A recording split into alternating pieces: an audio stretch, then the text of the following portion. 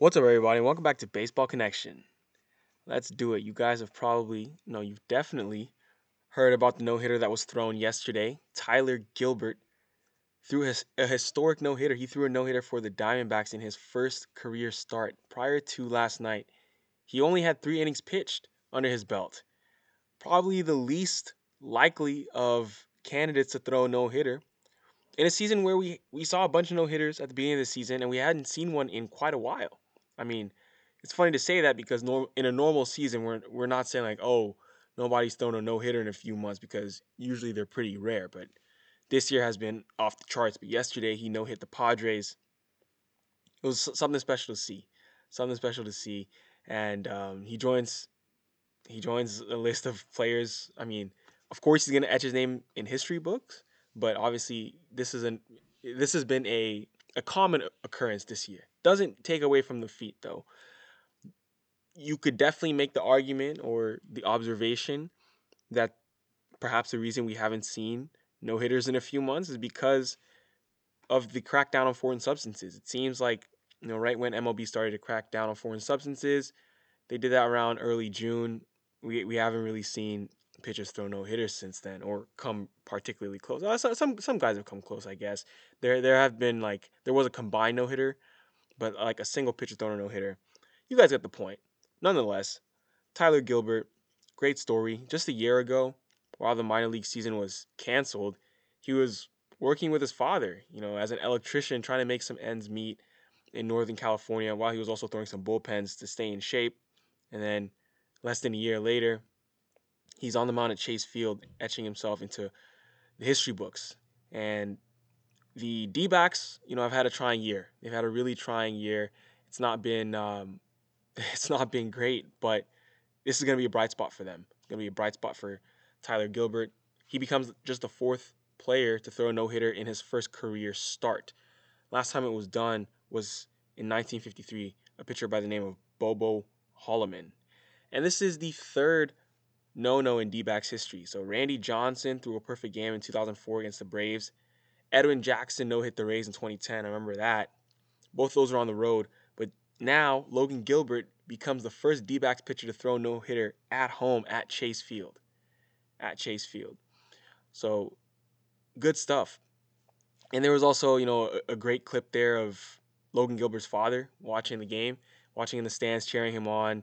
Obviously, it's always great when they show the family getting to experience that moment with you know, their son. Really, I mean, it's great because they feel like they're living vicariously through their child, because most times they've been through so much with that child.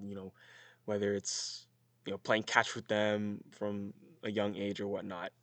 So seeing your own son out there throwing no hitter, that's got to be a very proud moment for Logan Gilbert's dad, who was in attendance. So great day, a big win for the Arizona Diamondbacks, and congrats to Logan Gilbert. If we move around the league, there was more. I mean, yesterday was just an electric night of baseball altogether. I mean, electric day. There's just a lot of great stuff to talk about. So Chris Sale was back. He made his first start back, and this is the first time he's pitched in 2 years, 2 years and 1 day since his last start. He got on the mound and he pitched against the Orioles. He looked pretty good. He looked very good, actually. He went 5 innings with 2 earned runs, 8 strikeouts. The 2 earned runs were 2 solo shots, and that slider was working. It looked like a vintage Chris Sale slider. He got plenty of run support as the Red Sox put up 16 against the O's. And yeah, 16-2 was the final score in Boston. But good to see Chris Sale back. This is like a much needed trade acquisition for the Red Sox. I mean, obviously he's pitching against the O's, and it's not a strong lineup by any means. But if he can work his way back and get into a groove, I mean, that's a huge pickup for Boston, getting him. Let's head over to Washington, where the Braves beat the Nats. So the Braves have been making some noise. They've been making some noise.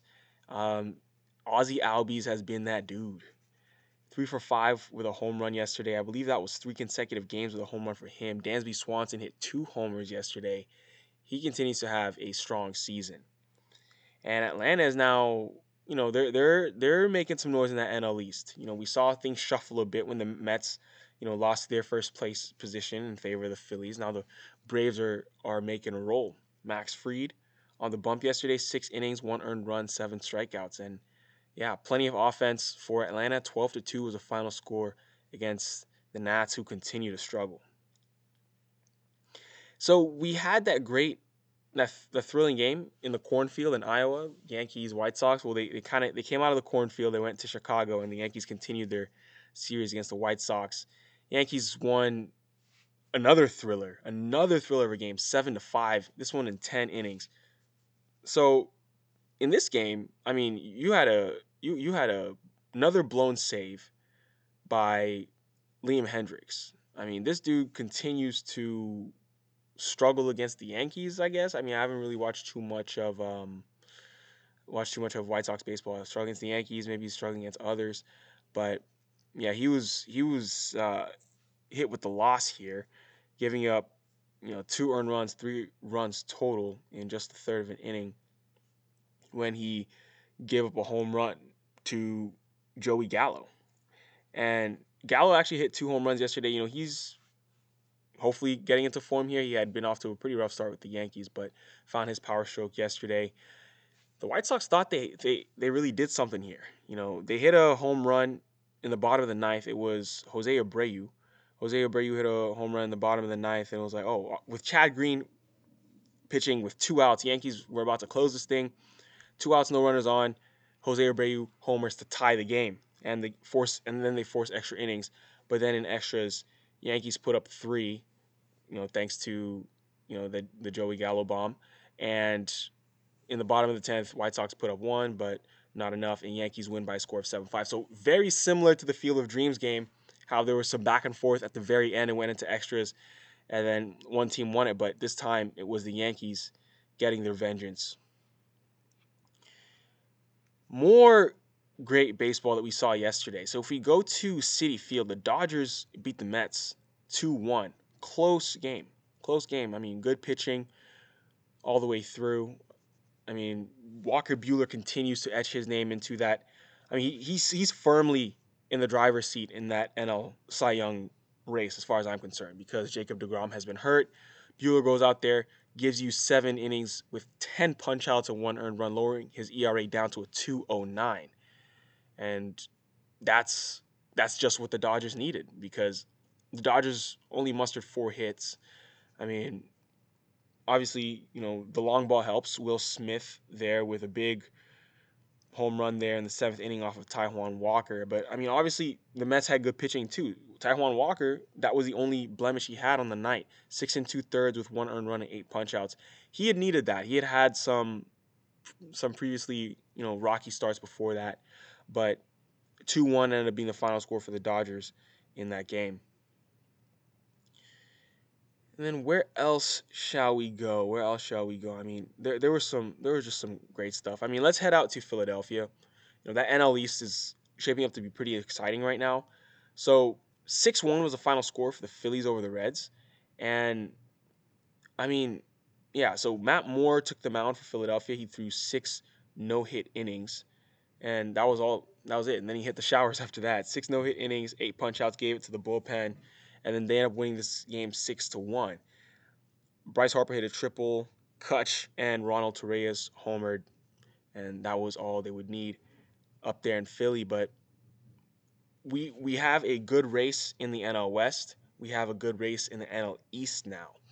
NL Central, that's probably going to be Milwaukee. I mean, in most likelihood, it's not much of a race there, but we're seeing really interesting stuff happen on both coasts for the National League, so that's pretty cool.